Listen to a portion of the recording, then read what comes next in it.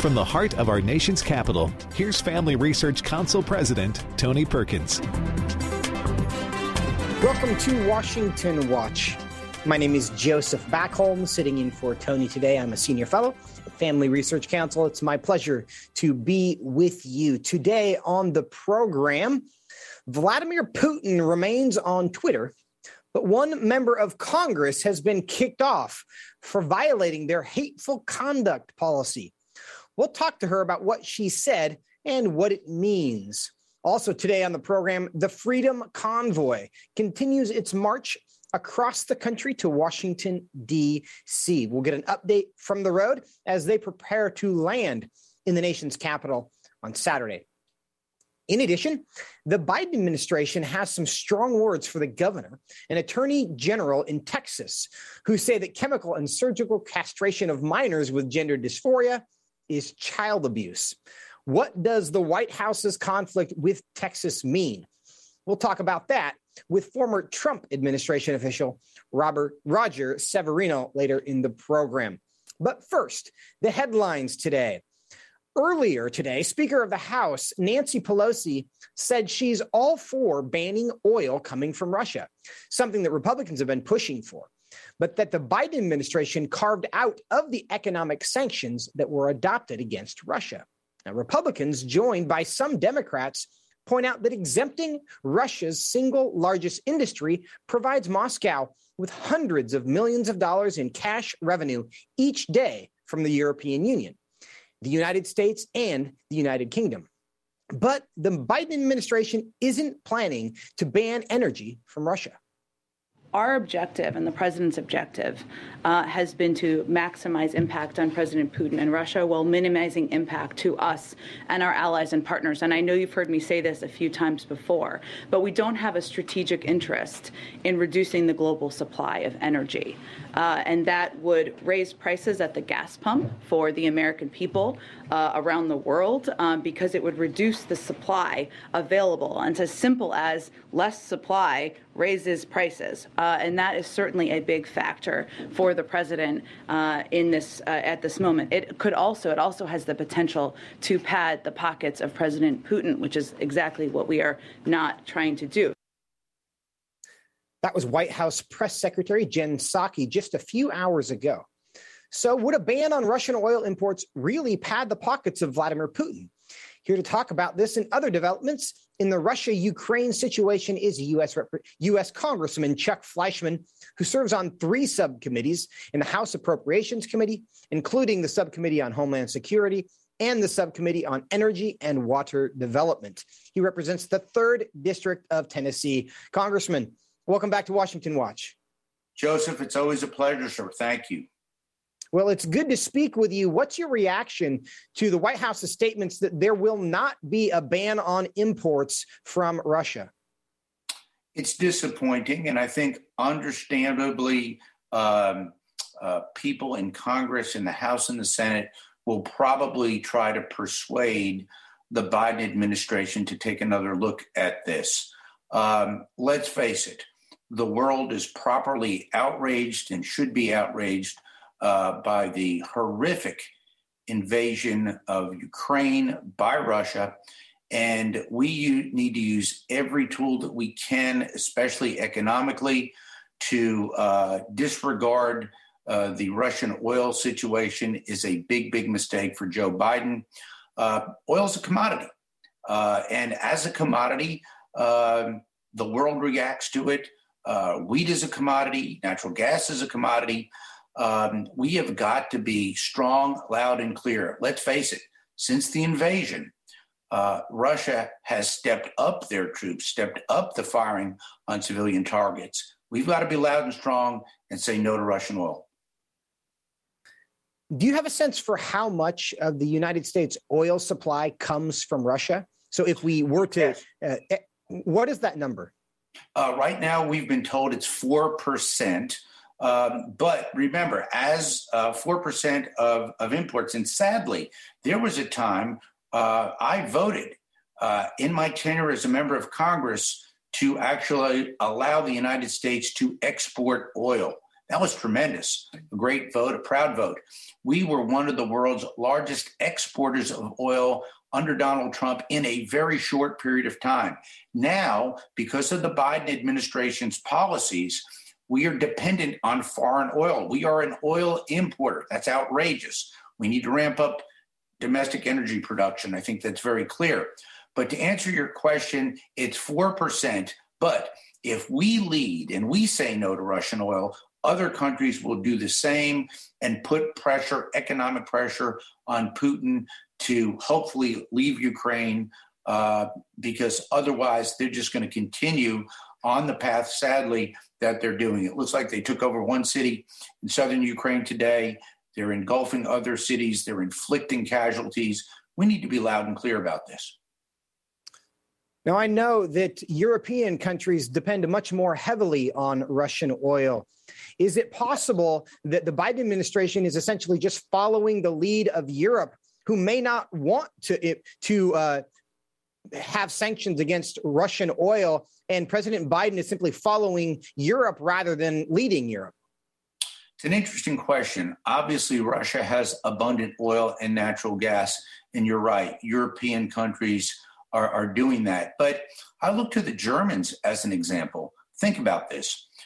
Germany canceled the Nord Stream pipeline. That was clearly against their economic interest, but they put morality and the need to sanction Putin for this outrageous conduct against Ukraine, against a sovereign nation. So I think it's so important to stand up and say no.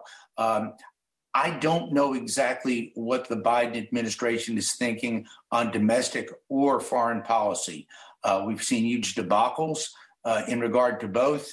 Biden needs to be stronger. I think the House and the Senate will be stronger in our resolve to deal with this. And ultimately, I think the Biden administration will wake up and be more draconian in its sanctions against Russia. Also, we need to look at the credit situation, the international banking situation. I'm glad to see a lot of private companies in the United States standing up against Russia. There is a universal resolve against Russia going into Ukraine. It's been loud and clear. It needs to be unequivocal. And as time goes on, it will get louder against what Putin has done. You mentioned Germany and the unusual, maybe surprising steps they've taken. We've seen Finland, Sweden respond in ways that others didn't expect. Even Switzerland has come off the sidelines in this conflict and banned Russian bankers and closed off access to accounts, Russian accounts in Switzerland. Are you surprised by the solidarity and the severity of the response from the European community? I'm impressed by the solidarity. And Joseph, you're absolutely right. You take a nation like Switzerland, which historically has prided itself in its neutrality time and time again, even through some of our more horrific conflicts in the past century. For them to stand up and to do what they did not only takes courage, they're right to do that. I will say this, the Russians have greatly underestimated and miscalculated the strong international resolve against their aggression in Ukraine. It's being heard loud and clear. There will be a very strong punitive response diplomatically, economically, and otherwise. So I won't say surprised, I'll say impressed. For Vladimir Putin, this has become a politically incorrect war, and he's losing. Now, perhaps in an encouraging development, Ukraine and Russia, their delegations met together today. They agreed on the creation of a humanitarian corridor to get civilians out, humanitarian aid in. Is this a good sign that this might be able to be resolved? Anytime we can have dialogue, I think it's a good sign. Obviously, I think Russia and the Russian people have realized that their leadership have gotten them into not only an unpopular war, a grossly unpopular war with horrific consequences for civilians. When you see over 1 million refugees streaming out of the country, it's horrific. And all of the neighboring countries are outraged, as they should be. Our NATO members, All 30 are outraged. So that is a step in the right direction. Dialogue is very important, but I do think the Ukrainians need to be loud and clear that Russia has got to leave their country immediately and then seek to rebuild some of the damage that they've done to the infrastructure, to longstanding buildings. Even a Holocaust memorial was impacted by a missile strike. It's outrageous and it's wrong. And in that case, very ironic, the fact that a Holocaust memorial would be struck by a missile strike in this invasion. Now, when we hear about the creation of this humanitarian corridor, some of us are confused, and I'll include myself in this. Why would Russia agree to this? Because it seems pretty clear that humanitarian concerns are not at the top of their list right now. Are they still trying to maintain some kind of moral high ground here? It's another excellent question, Joseph. I think in reality, Russia has realized that they have put themselves and their nation in an untenable, unwinnable position. Even if they have gains militarily, they have lost the public relations war, they've lost the public opinion war, and they are receiving, justly so, international condemnation, not only from the United States, but from European countries, the European Union, NATO members, other countries. They realize that they're stuck in an untenable, unwinnable position. So I think they're going to try to figure out how can they extricate themselves from this situation and resume or at least maintain some semblance of international respect. But dialogue is one way to get that with the Ukrainians. Maybe the issue of Ukrainian membership in NATO or not is some way that we can discuss this issue with them. But clearly, the magnitude of the damage caused, the death, the carnage, the destruction to infrastructure and other buildings, as well as people in Ukraine, has put Russia in a position that it can no longer maintain really much of an international semblance of decency. They're wrong on this. They know they're wrong on this. The world knows they're wrong on this, and they've got to try to way to negotiate their way out of it. President Zelensky has spoken about what he thinks needs to happen to end this. Here's what he had to say. Let's go ahead and play clip 3, and then I want to hear your assessment. You said you want to talk to Putin. You just No, I'm not. It's not about I want to talk with Putin. I think I have to talk with Putin.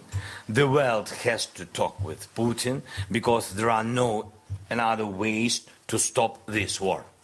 That's why I have to. Congressman Fleischmann, what's your reaction to that? I think he's absolutely right. I applaud Zelensky. I give him very high marks. I have not met with him. I met with Poroshenko, his predecessor, when I went to Kiev and spoke with the Ukrainians, as well as going to Georgia, where there is Russian aggression. They've taken over 20% of that country and stayed. But he's absolutely right. He needs to speak with Putin. They need to sit down, leader to leader, and basically find a way for Russia to leave as quickly as possible, and then to allow Ukraine to rebuild from this horrific attack and invasion on their country. But yes, it needs to happen as quickly as possible. And Congressman Fleischmann, is one-on-one. Yeah, we are out of time, but we really appreciate your time being with us. We'll talk to you soon. Stay with us. More Washington Watch when we come back. Are you struggling to spend consistent time in God's Word? Then join Family Research Council on an exciting journey through the Bible. FRC's 2-year Bible reading plan helps you to approach daily Bible reading with an intentional focus of diving deeper into the nature of God and how His Word speaks into cultural issues. By studying the Bible, we can see the grandeur of God unfold throughout the past. The Stand on the Word reading plan takes you through daily scripture in an engaging manner to help you stay grounded in God's truth. All wisdom comes from God, and He has given us the Bible as a way to understand the world. Start this adventure today with Family Research Council. When you sign up, we'll text you every Sunday with daily passages and questions that help prepare you for conversations with your friends and family. To begin this journey, visit frc.org/Bible. With the current division and confusion of our culture, it is so important for Christians to root ourselves in the truth of God's Word, so that we are prepared to give a reason for the hope that we have. For this purpose, Family Research Council launched the Center for Biblical Worldview. The center applies the Bible and the historical teachings of the Church to current issues. This helps Christians understand and live by a biblical worldview, know why Scripture must be authoritative, and equips believers to advance and defend the faith in workplaces, schools, communities, and the public square. The experts at the center address and provide resources on issues like religious liberty, abortion, voting, marriage, and sexuality. To access free resources like the Biblical Worldview series, go to frc.org/worldview. To get highlights of the latest work of the Worldview Fellows, including blogs, interviews, and publications, sign up at frc.org/subscriptions. At Family Research Council, it is important to us that we stay connected with you and that you stay informed. With the increase in tech censorship of conservatives and Christians, we've decided to be proactive to make sure we don't go completely dark due to censorship. That is why we've created a tech subscription platform. If we get canceled, you can stay informed and still find updates on faith, family, and freedom. How? Just text STAND to 67742 to sign up for our text alerts, and you will get FRC's content straight to your phone.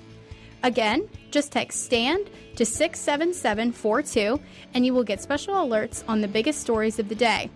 You can stay informed with just a simple text. We want you to be able to stay connected with like-minded community and to always have access to our content. Stay connected and informed. Just text STAND to 67742.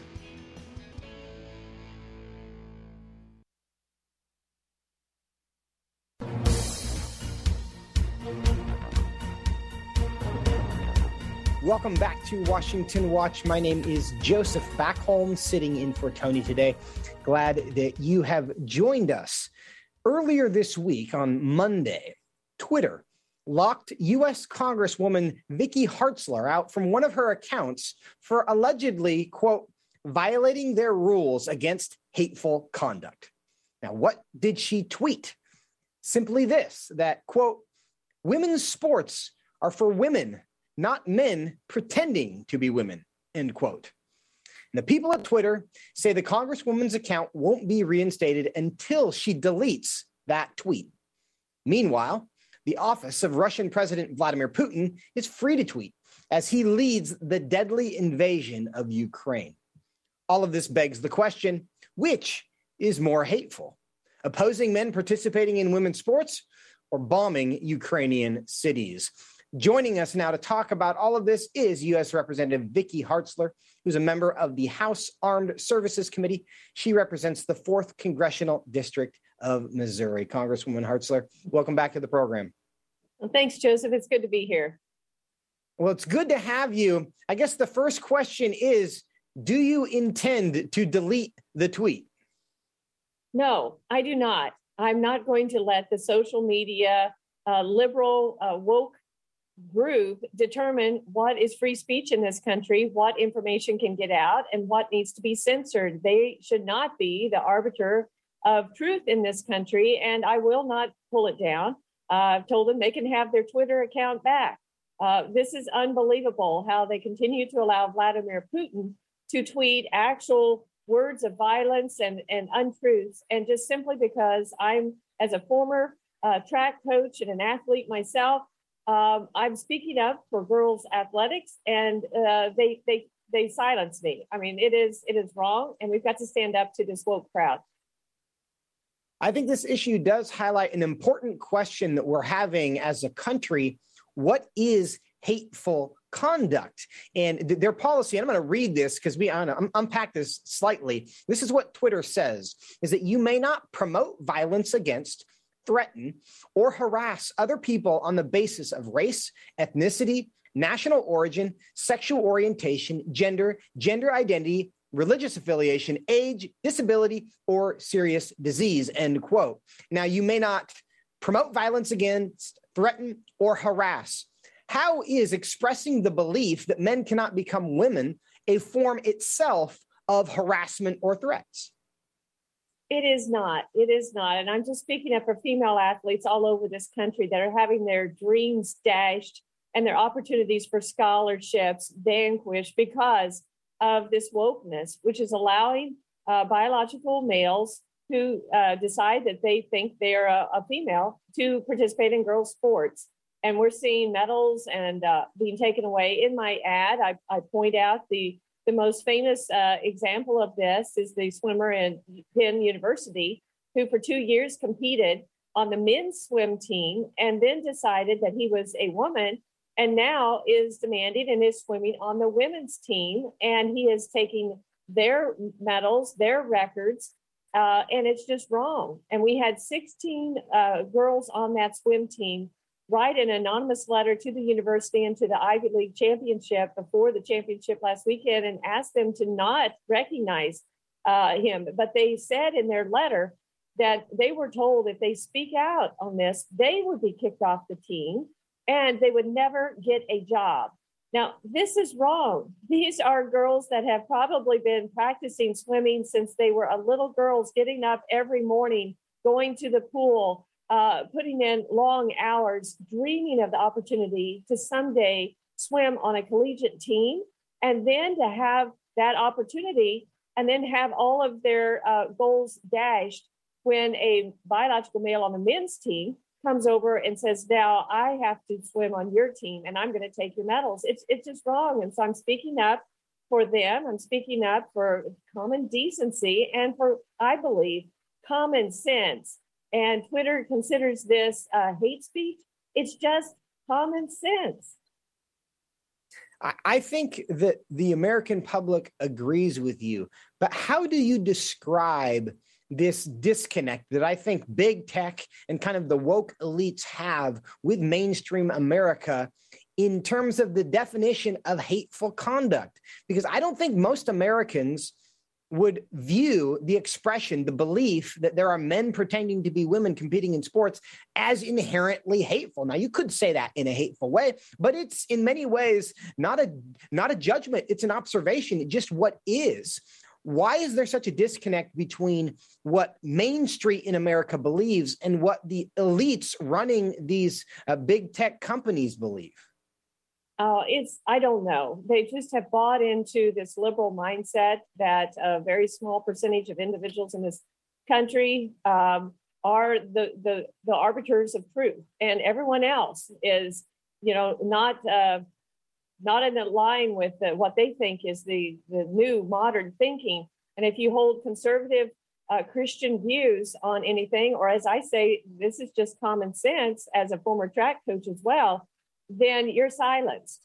So they're trying to silence us into submission with going along with their new agenda, with what they believe is now truth. And female athletes are going to be left in the wake as a result of this. Years ago, Congress passed Title IX to ensure that females had equal opportunities in sports. And for many years, those who consider themselves feminists and others promoted feminism and women having equality. And certainly I support women having equality in sports opportunities. And now that's not popular anymore. This new version of what truth has stepped up to be the overriding message that should be supported now. And I don't understand that, but I am proud of some even liberal feminists who I may not agree on other issues who are speaking up on this issue. And they are saying that girls' sports should be for girls. And so I've been pleased to see that. But many of them have been targeted and silenced by the woke social media as well. They have been attacked. So they're turning on each other. It's just a crazy time. I often think of the children's book that I used to read to my daughter when she was little, but The Emperor's New Clothes. And I feel like we're living in that type of world again, where nobody is willing to actually speak the truth because they're afraid that they're going to be criticized or made fun of or censored if they speak the truth. And so I'm not afraid to speak the truth. And just the Congresswoman Hartzler? Yeah. Yeah, you are speaking the truth, but sadly, we are out of time for you to speak any more truth in this segment. But we love this story. We appreciate your courage, and we will be in touch again soon. Thank you so much. Thank you. Stay with us. More Washington Watch right after the break. What is religious liberty and why should you care about it? Simply put, religious liberty is the freedom to choose your religious beliefs and to live according to those beliefs. Why should we care about this freedom? At Family Research Council, we care about religious freedom because we believe that it is an inherent human right that all governments have an obligation to protect. Tragically, not all governments do. Religious persecution is a tragic reality around the world that is not often acknowledged by the media, even though attacks on people of all faiths continue to increase globally. In Scripture, God calls Christians to pray and care for the persecuted church, the downtrodden, and those who cannot help themselves. Therefore, we must be advocates for those persecuted for their faith. To access Family Research Council's latest resources and to learn more about religious freedom and what you can do to help the persecuted, go to frc.org/religiousliberty. Do you want to be able to stay up to date on conservative news? Are you looking for Christian resources to help you stay politically engaged? Then download Family Research Council's Stand Firm app. With all of our content available at your fingertips, you will conveniently be able to stay up to date throughout your busy day. The Stand Firm app will give you access to a variety of resources, such as our most recent episodes of Washington Watch with Tony Perkins, tweets and other social media posts, and our latest blogs, updates, and publications. Additionally, you will have the opportunity to take action and make your voice heard by contacting your elected officials on the issues that most concern you. Visit the App Store on your smartphone or mobile device and search Stand Firm to download Family Research Council's official Stand Firm app.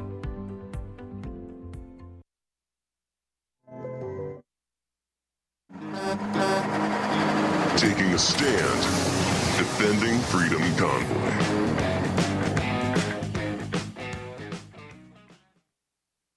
Welcome back to Washington Watch. Joseph back home sitting in for Tony today. For more than a week now, we've been following the trucker-led People's Convoy as it makes its way peacefully to the D.C. metropolitan area. And convoy participants have been providing us with updates along the way, while also sharing with us what led them to join this growing movement to stand up against government mandates and overreach. For today's special Defending Freedom Convoy segment, I have with me now Anthony Cabassa.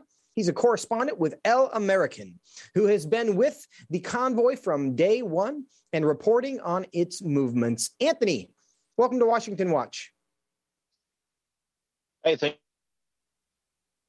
you. Great to have you. I think we have the connection there. Can you hear me all right? Yes, I can hear you just fine. Great. Tell us about your experience with the convoy so far. It has been amazing. We left Adelanto, California, February 23rd to Wednesday. We've been following it all the way to where we are now, arriving in Cambridge, Ohio. And then we are going to be ending in D. It has been very peaceful. Support the 5,000 vehicles long, and we're getting ready to arrive in DC here this Saturday. Did you say that's 5,000 vehicles long now? That is correct. When we passed Oklahoma, counted all the vehicles of the convoy, and they said that it was upwards of 5,000 vehicles, and they're coming every single day. That's quite a demonstration. We are having some communication challenges there. We can pick out some of this, but we know that you are on the road, and so that is one of the risks associated with broadcasting from a convoy. But assuming we are able to still get this, a lot has happened since the convoy left the West Coast for Washington, D.C. Many states, many cities have dropped their mandates. Is the convoy encouraged by the developments even since it started?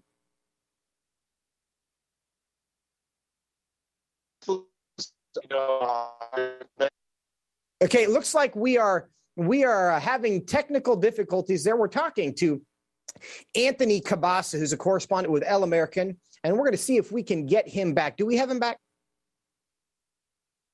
Not quite yet.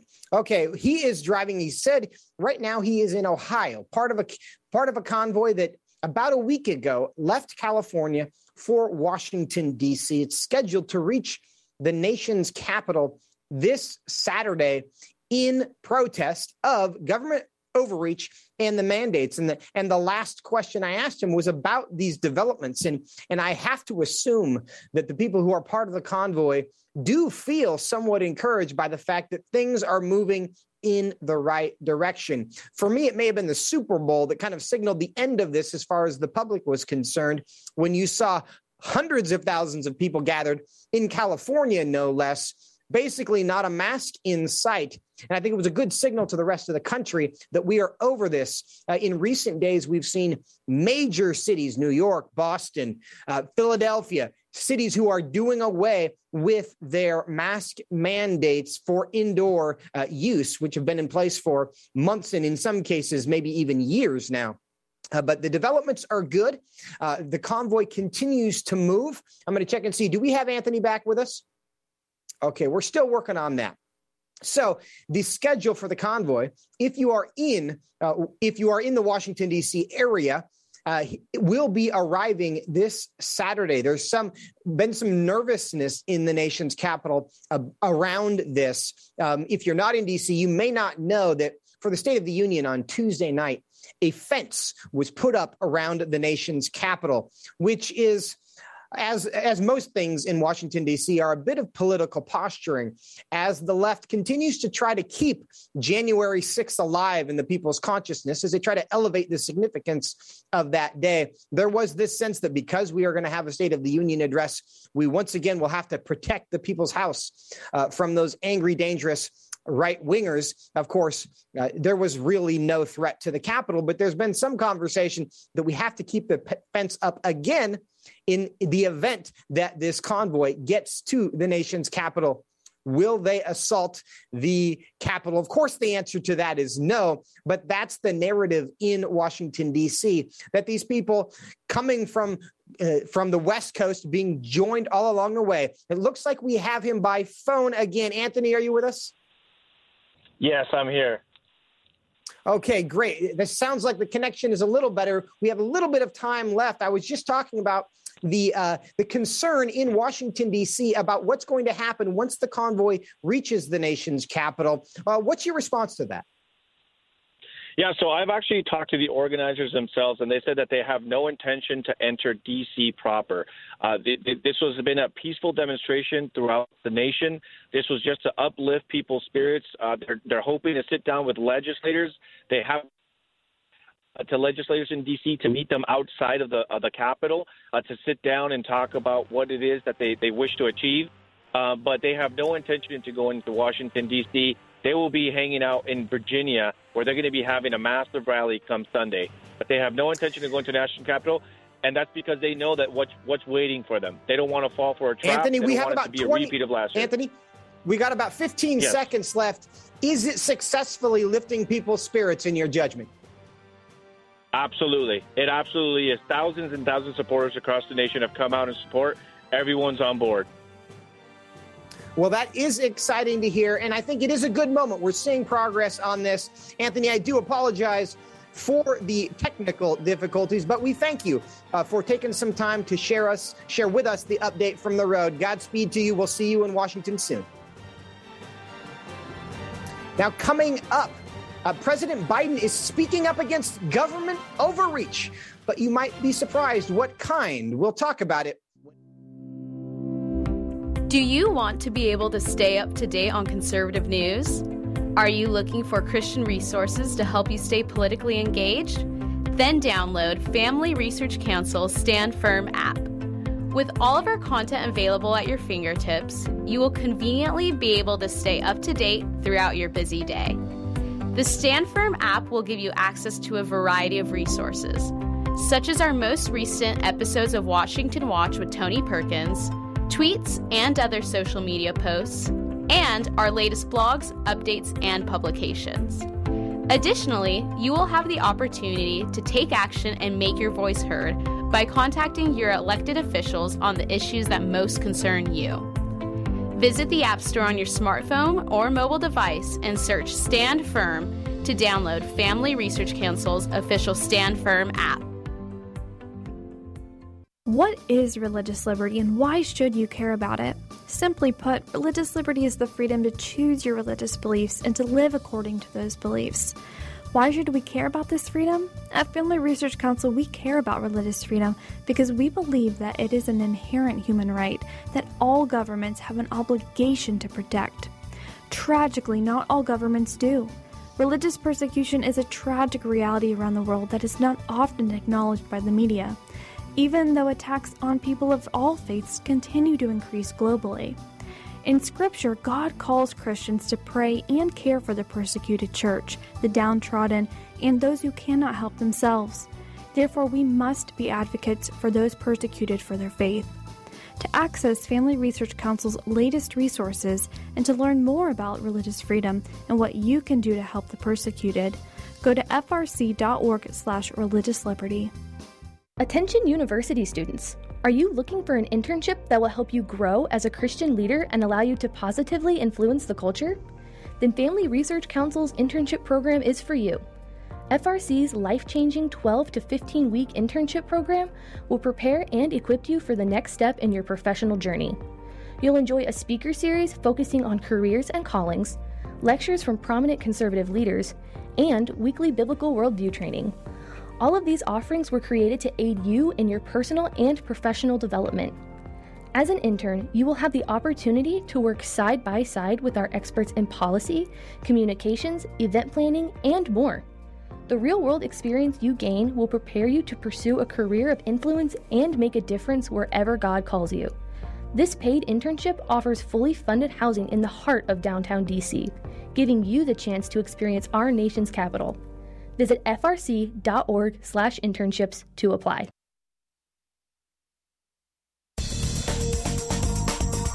Welcome back to Washington Watch. My name is Joseph Backholm, sitting in for Tony today. Couple reminders for you as you try to stay in touch and up to date with what's happening in the world. You can get text updates directly to your phone if you text the word STAND to 67742. That's the word STAND to 67742. You never know when we're going to be deplatformed, so that makes sure that we can connect with you directly. Also, download the Stand Firm app wherever it is that you get your apps. Type in Stand Firm. That gives you access to every edition of Washington Watch on demand, as well as a host of other FRC resources. If you type in Stand Firm wherever you get your apps. Now, yesterday, President Biden issued a statement condemning what he called, quote, government overreach at its worst. Yes, you heard me correctly. A statement from the president condemning government overreach. So what was it that he was condemning? Well, it's efforts in the state of Texas to protect minors from dangerous drugs and irreversible surgeries on the unscientific theory that they were born in the, quote, wrong body. What can we draw from the Biden administration's recent statements about this issue?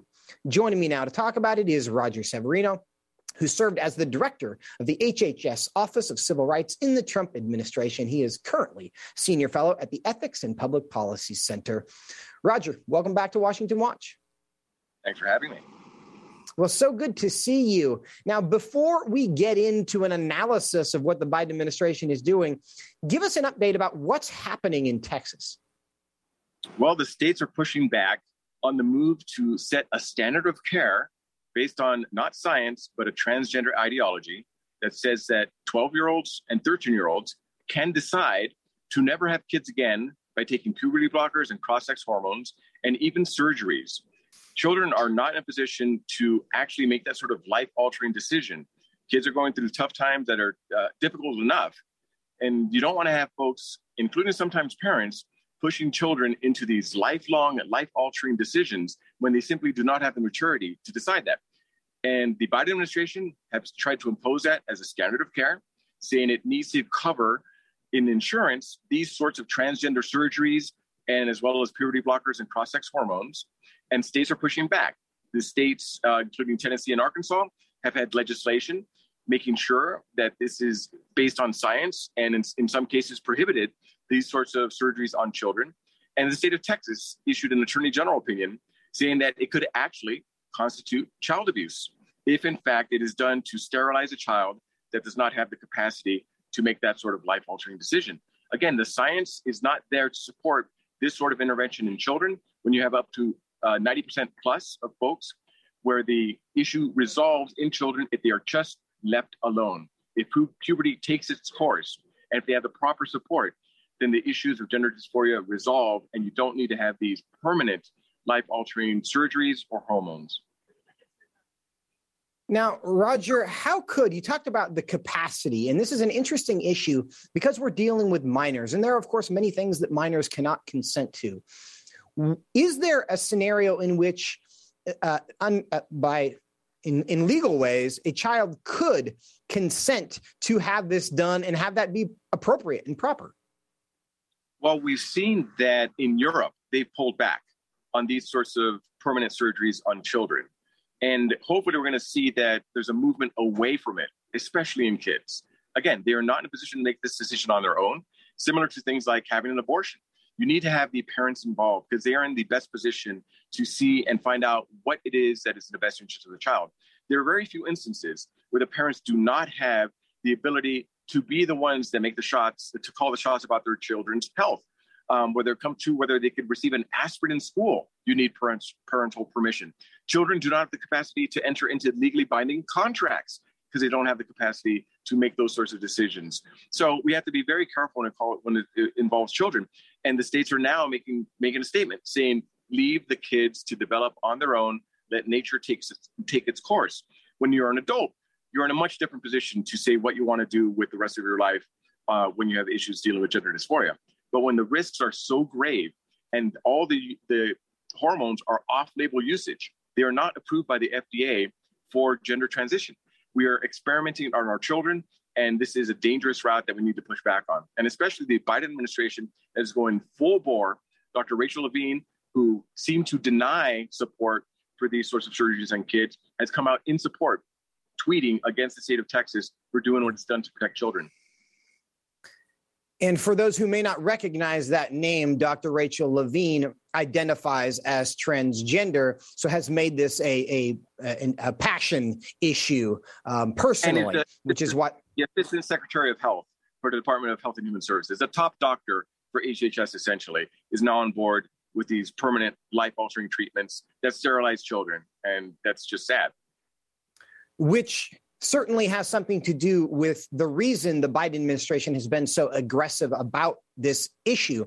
Now, I want to talk specifically about that and what the administration is doing, but I also want to play some remarks that he made in his State of the Union about this issue. Let's go ahead and play clip 5.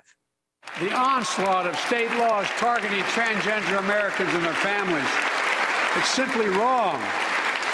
I said last year, especially to our younger transgender Americans, I'll always have your back as your president so you can be yourself and reach your God-given potential. Roger Severino, what's your reaction to that? Well, if he truly cares about children, he will support them in sometimes difficult circumstances. You let nature take its course, and you do not sterilize children before they have the capacity to make that sort of life-altering decision. Imagine a 12 or 13-year-old child put in a position to say whether or not they ever want to have kids of their own. Think about that. You do not want to put a child in that sort of circumstance. Even the leading transgender advocacy groups are saying you should wait till after 18 for the surgeries. That should also apply to puberty blockers because we don't know all the full risks. We do know there are certain risks in terms of bone structure and bone density, increased risk of all sorts of bad life outcomes that the state of Texas cited in its reports. And these are acknowledged by LGBT advocacy groups. Fenway Health was one that was cited, that they list all the different possible complications that could come from these experimental treatments. And you don't want to do it on kids. And that's ultimately the bottom line, to protect our children. Now, this administration is ignoring that. And it has moved to make it an essential health benefit in insurances on the exchanges under Obamacare. they're moving in April to issue a rule under an anti-discrimination provision to say that all insurance must cover it and all doctors must perform these transgender surgeries that remove healthy, perfectly functioning reproductive organs. And there's no exclusion for children. That is just bad policy and not required by the law. But people need to be aware that our federal government is moving headlong on a crash course to do this when the states are now pushing back and the science does not support taking these risks. And the reason this is important, of course, is because there's lots of data showing that children who experience gender dysphoria generally outgrow it once they go through puberty. It's upwards of 80% of children. So what you're doing is you're sentencing essentially children who don't have the chance to go through puberty to a future that they otherwise would naturally avoid. Now, there's one point of agreement I think we have with the Biden administration, is that we do want to see young people, including young people who struggle with gender dysphoria, reach their God-given potential. The differences that we have is, what does that look like? Does that mean surgically modifying your body and changing your body so it can at least temporarily fit with your mind? Or does that mean helping your mind conform to what your body tells you about reality? And those are just very different approaches. Now, politically speaking, this is very interesting because the Biden administration, after the State of the Union, on Tuesday night, not only did President Biden issue a statement, but also HHS Secretary Javier Becerra also issued a statement. And this is like prime time. There's a real big opportunity after the State of the Union to kind of drive home some of your major points. And it seems that the Biden administration has seized that moment, and the capital that they have spent in that moment is not on economic development. It's not on dealing with COVID. It's not dealing with inflation. It's not even dealing with Ukraine. It's pushing back against Texas on these transgender laws. Why is it that this issue for this administration gets so much attention? Well, Javier Becerra is a perfect example. He's ideologically driven. He did not have a background in public health, yet he was still appointed to the top health position in the country as Secretary of Health and Human Services. It made no sense. It came out during the confirmation hearing that he did not have the qualifications to be leading this country during the pandemic, and it has shown. The number of deaths now, daily, are higher than they were last year at the same time of the year. It is just inexcusable that he has been AWOL during the pandemic, yet laser focused on LGBT issues, on abortion, on pushing back on the states that are working to protect kids. That was his background. When I was the director of the Office for Civil Rights under Trump at HHS, I found him to be the one that was liable for violating conscious protection laws, for requiring forced abortion coverage in insurance in the state of California. Cost him $200 million in Medicaid funds. And now he's the head of HHS and in charge of the Medicaid fund. And it's elections have consequences, and we get the wrong people in these positions at the wrong time. It will have devastating consequences for both the country in terms of public health and also the rule of law. It speaks volumes that he has dedicated so much of his effort and staffed so much of his office with people that are ideologically driven on these issues when we have the pandemic that is really the one that is affecting people most. Yeah. Roger, is there a chance that they prioritize this issue because they think it's a political winner? No, it's because they're responding to their base. The loudest voices that are on the left have not gone away. They've taken on the driver's seat on these issues, and there's going to be a backlash, I'm sure, and that's what you're seeing with state after state pushback. To think that the president of the United States had to dedicate time to discuss this issue when there's so many things going on in the country, it shows that he is playing to his base that brought him into office. And unfortunately, despite whatever pretensions that Biden put out as being some sort of a moderate, he is not. He is beholden to the far left of his party, and especially on the social issues. The culture war continues, and in fact, it's gotten worse. He has not united us. He has driven wedges, and our children should not be pawns in this fight, yet they've become so, and that is a tragic consequence. This is not games. These are real children's lives that are at stake that could have long-term, lifetime consequences, and states are stepping up, but the Biden administration is saying that they won't be able to. And they will eventually, if this April rule is promulgated, threaten to cut off their funding, Medicaid, Medicare, all of it. So people need to be aware and comment when the rule comes out. Section 1557, let your voice be heard. That is the way the democratic voice can actually be implemented, by commenting on these regulations coming down the pike from this administration. We're talking to Roger Severino of the Ethics and Public Policy Center. Now, Roger, we know that parental rights has become a big issue nationally. Most people think that it flipped Virginia from a blue state to a red state, helped Glenn Youngkin get elected there. We've seen activism at the school board level across the country, parents trying to take their rightful place back as the guardians of their children's education. However, or in addition to, the left seems to be seizing that issue with respect to transgenderism and saying this is an issue of parental rights. And there are, of course, some parents who are supportive of their minor children transitioning. Do you think it's true that the government has no place having a position with respect to a minor if their parents are okay with it? No, the government always has the duty to protect public health, and it has to be balanced with parental rights. Absolutely. And what we saw in the COVID debate was kind of the flip side, where you had government go so far into masking children in schools when the risks really were not there to them and taking away the parents' rights. Same thing on the transgender issue in schools in Virginia that you alluded to. There was a student who identified as female that was allowed to go into female safe spaces like bathrooms and sexually assaulted a young girl.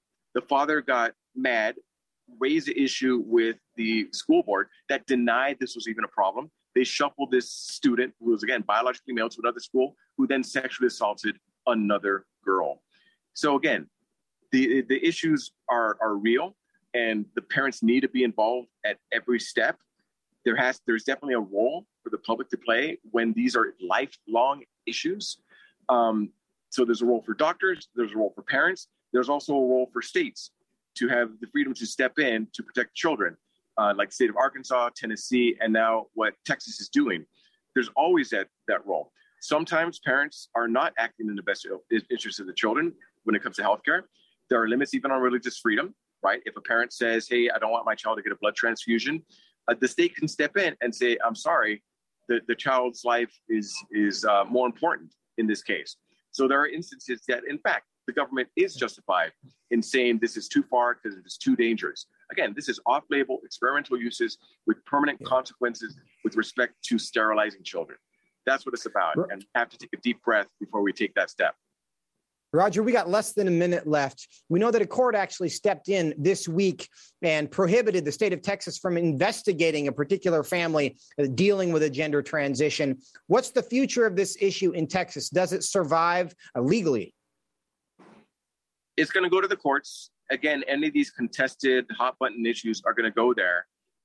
And at the very least, I will hope that the courts will say you can't compel people, doctors, to perform these surgeries. You can't compel people to pay for them. And then whether or not it is the standard of care, do states have the primary authority to say what constitutes good medicine or not? They're the ones who license doctors. So that's going to be what the issue is at stake in these decisions. And again, it'll ultimately end up in the courts deciding it. I am hopeful that the states will be given enough room to be able to say what is safe for children and not. For your vigilance, Roger, we are unfortunately out of time, but it looks like you are someplace beautiful, and we'll let you get back to that. Thank you for taking some time for us. That's our program for today, folks. Thanks for being with us. Remember, fear God, nothing else. We'll see you next time. Watch with Tony Perkins is brought to you by Family Research Council and is entirely listener-supported. Portions of the show discussing candidates are brought to you by Family Research Council Action. For more information on anything you've heard today, or to find out how you can partner with us in our ongoing efforts to promote faith, family, and freedom, visit TonyPerkins.com. Also, to leave a comment about Washington Watch, call our watch line at 1-866-372-7234. That's 1-866-372-7234.